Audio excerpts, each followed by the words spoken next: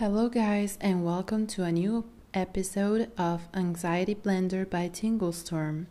Today, we are talking about what happened in my burnout episode.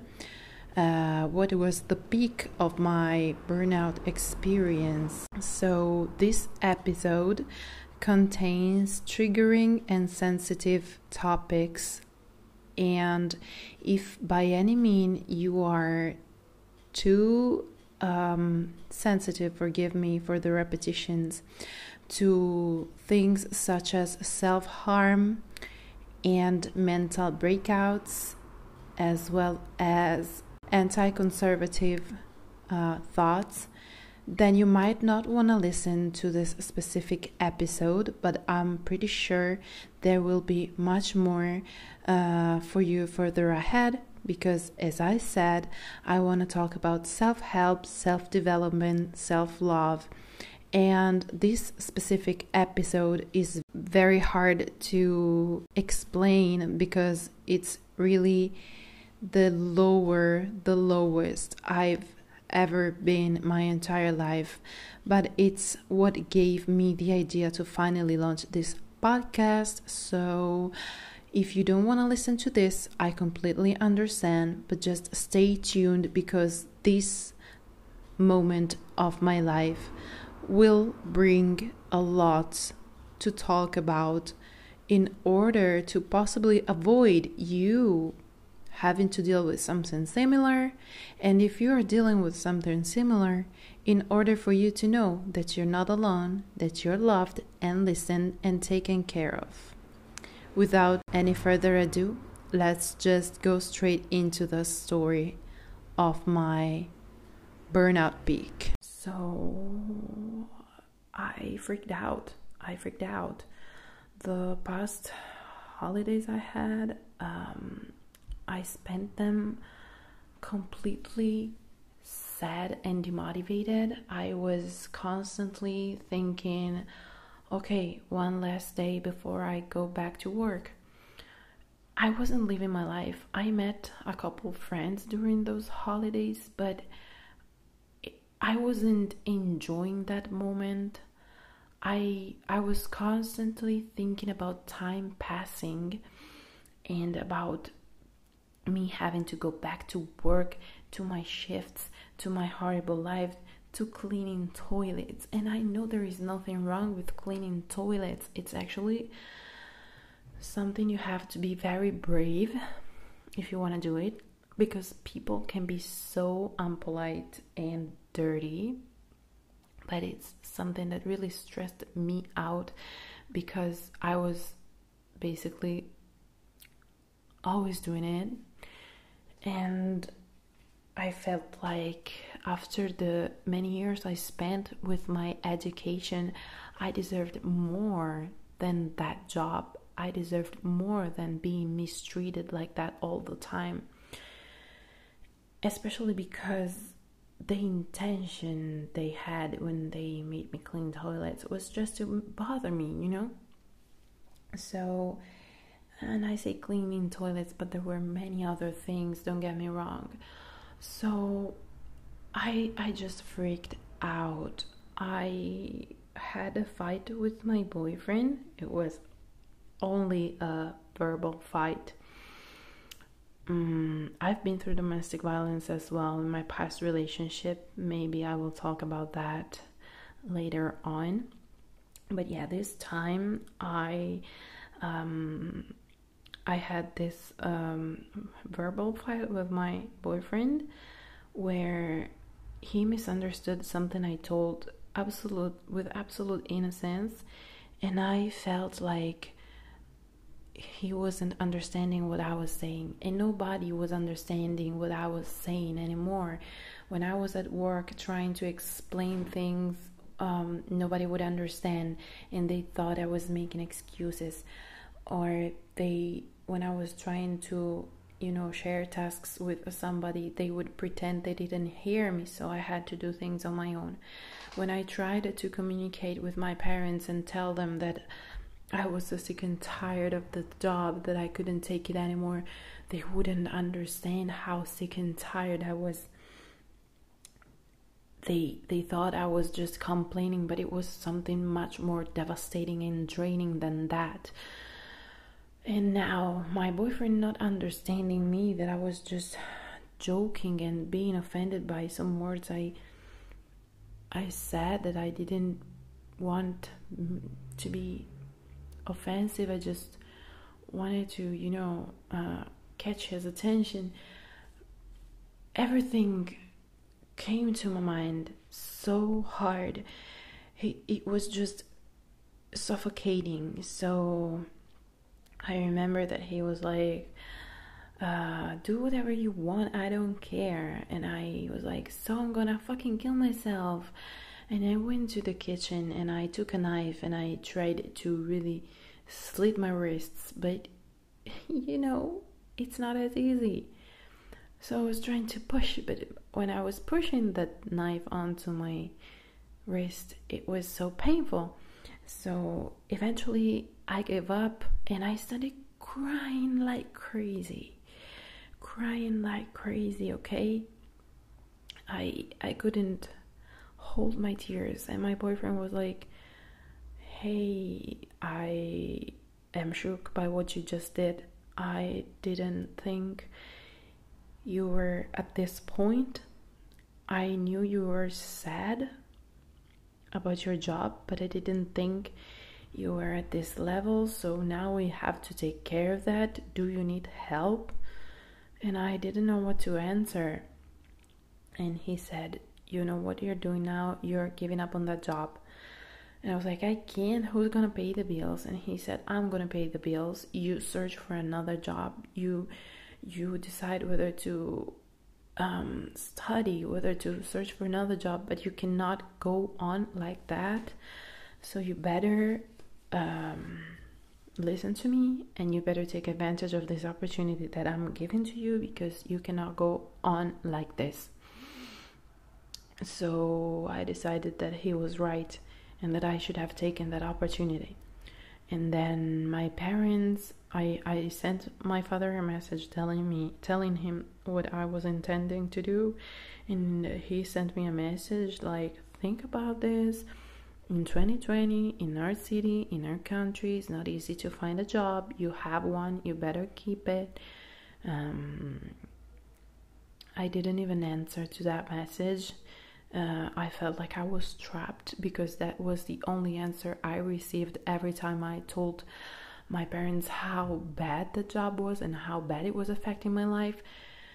Throughout this past 8 years, I tried to tell them a lot, but that was the only reply I would get. So I know I'm a grown-up adult, but I feel like when it's up to economical independence, if you don't have a solution, then you cannot have an authority to that. So I listened to my parents until then, and then my father called me when he realized I was not replying. He was like, what's wrong? And I was like, I cannot do it anymore, I'm sorry, I can't. And he was like, but you looked so happy today.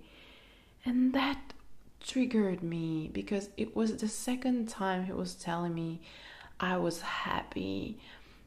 And another time was when like the day before, when I was comparing myself to a girl I know that is so successful. And he said, yeah, but she might be successful, but she's not as happy as you are. And I was like, me happy? I have a fast food job that doesn't even help me get by because the pay is so low, and I should call myself happy? And then again, he told me I was happy, and I just started crying. I was like, how can you not understand that I fake my happiness? I'm not happy. I can't go on like this. I can't live my life like this anymore. And so he understood that I was serious, and he was like, yeah, okay, so maybe you should actually search for a new job. Actually, you have the skills that I don't have, so maybe I was wrong when I was thinking there were no opportunities for you, because you speak several languages, you know how to use a computer, which is, yeah, basic things for the average humanity, but here in my city it's not as basic. So yeah, he understood that there was something going on. So that happened on Sunday. On Monday I had to go back to work, and I was freaking out. I was supposed to go to work in the afternoon at 5 p.m. and in the morning I was at my mom's house, and I was freaking out. I was like, okay, I'll just have to write the letter to take some time off without being paid before completely deciding to, give up on the job. We have this opportunity in Italy, so I wanted to go for that first. And she was like, yes, you should do that, and go to the doctor. Tell the doctor you're not going to work today, that you need some time off. So I was like, do you really think I should do that? They would hate me for that. She was like, if you're considering giving up on that job, then you should not bother about what they think. I was like, you know what? Yes, I'm going to do that. So I went to the doctor. I told the doctor that I was not feeling good. I tried to explain what was going on, what I did Saturday with a knife, and I immediately started crying, and the doctor said, I think you need help. So we have a mental health center, and I want you to go there. I'm gonna sign you up for urgence. So you will eventually go tomorrow, and we will make sure you get help. And I was like, okay, thank you. And then I went home. I didn't even want to talk to my boss because I was so nervous, and my mom offered to call for me, and that might sound coward, but it helped because I wasn't able to actually talk. And then the next day I was supposed to schedule an appointment at that mental health center. I tried to do it with my computer at home and it didn't work. So I went to the pharmacy where you can book this kind of visits, because actually the doctor told me that I could do that without her recommending me, because there wasn't much of a waiting list. So I went to the pharmacy, and the pharmacist told me that they were not able to do that with the paper that the doctor gave me. So she gave me a number, and she told me to call that number and eventually schedule from there. So I was freaking out because the day before the doctor told me that I would have had immediate help, and then this immediate help was not happening. I tried to call those numbers and nobody was replying. I was freaking out. I didn't know what to do. So I started drinking. I took something similar to vodka. I don't even know if it was cachaça or something like that. Filled a huge glass of that. Took a sip. Felt like throwing up immediately. So I decided that maybe with a little bit of ice cubes in there, it would have been easier. In the meanwhile, I decided to call a friend of mine who struggles a lot with mental health and ask her who could I reach out to. But she didn't reply, so I started drinking. And then my friend called me, and I answered the phone, and I was totally drunk, crying. She was like, listen, I'm gonna call an ambulance for you. And I was like, no, please don't. And she was like, yes, you need help right now. If you can't go because you're drunk, then they must come to you. And I was like, no, I don't want my neighbors to see an ambulance come pick me up. And then she made me talk to a nurse because she was in the hospital in that moment.